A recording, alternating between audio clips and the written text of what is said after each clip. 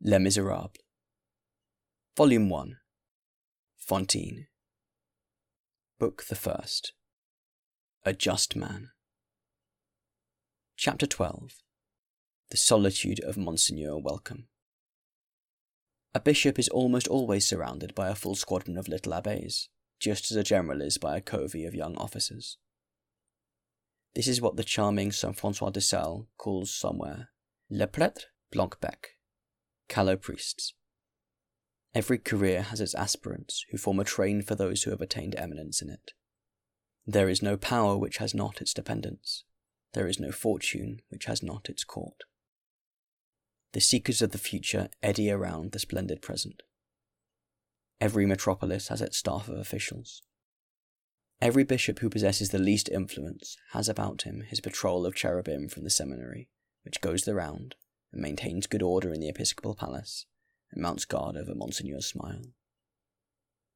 To please a bishop is equivalent to getting one's foot in the stirrup for a sub-diaconate.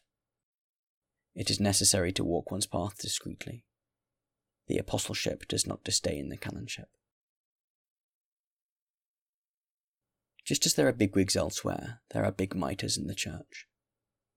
These are the bishops who stand well at court, who are rich, well endowed, skilful, accepted by the world, who know how to pray, no doubt, but who also know how to beg, who feel little scruple at making a whole diocese dance attendance in their person, who are connecting links between the sacristy and diplomacy, who are abbés rather than priests, prelates rather than bishops. Happy those who approach them. Being persons of influence, they create a shower about them, upon the assiduous and the favoured, and upon all the young men who understand the art of pleasing, of large parishes, prebends, archidiaconates, chaplaincies, and cathedral posts, while awaiting episcopal honours. As they advance themselves, they cause their satellites to progress also. It is a whole solar system on the march.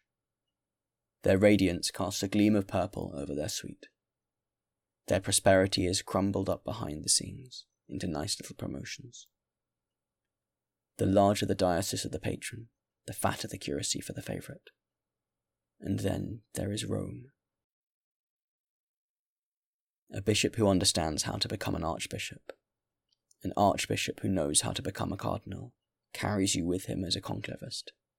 You enter a court of papal jurisdiction, you receive the pallium, and behold, you are an auditor, then a papal chamberlain, then Monsignor, and from a grace to an eminence is only a step, and between the eminence and the holiness there is but the smoke of a ballot. Every skullcap may dream of the tiara. A priest is nowadays the only man who can become a king in a regular manner. And what a king! The supreme king.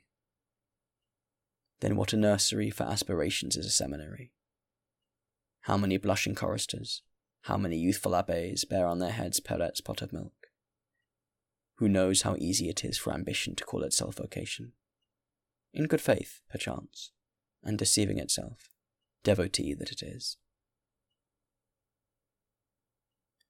Monseigneur Bienvenu, poor, humble, retiring, was not accounted among the big mitres.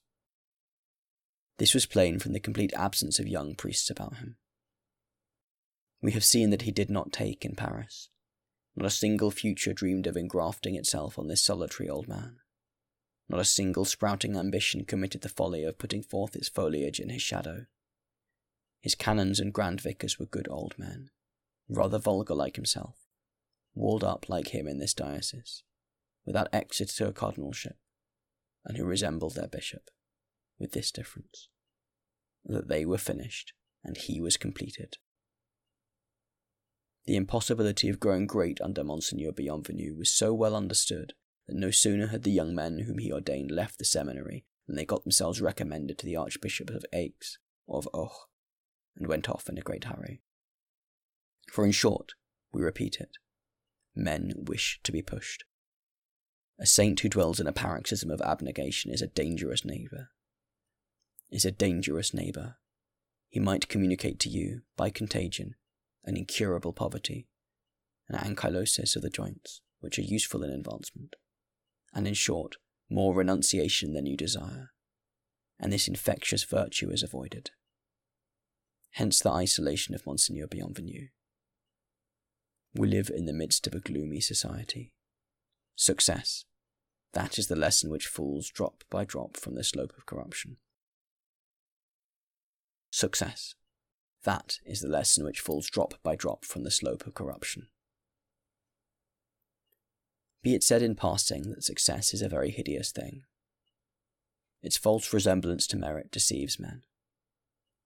For the masses, success is almost the same profile as supremacy. Success, that Menechmus of talent, has one dupe: history. Juvenal and Tacitus alone grumble at it. In our day, a philosophy which is almost official has entered into its service, wears the livery of success, and performs the service of its antechamber. Succeed. Theory. Prosperity argues capacity. Win the lottery, and behold, you are a clever man. He who triumphs is venerated. Be born with a silver spoon in your mouth. Everything lies in that. Be lucky, and you will have all the rest. Be happy, and people will think you great.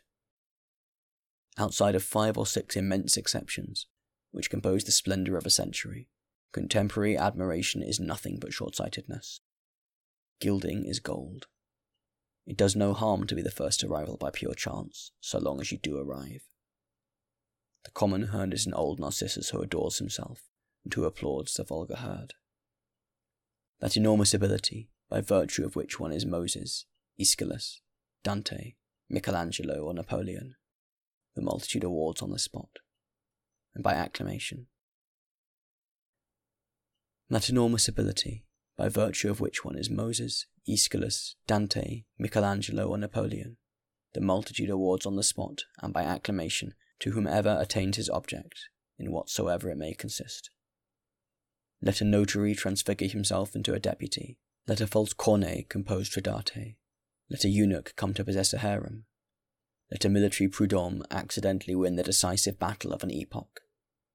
Let an apothecary invent cardboard shoe soles for the army of the Sambre Muse, and construct for himself, out of this cardboard, sold as leather, 400,000 francs of income.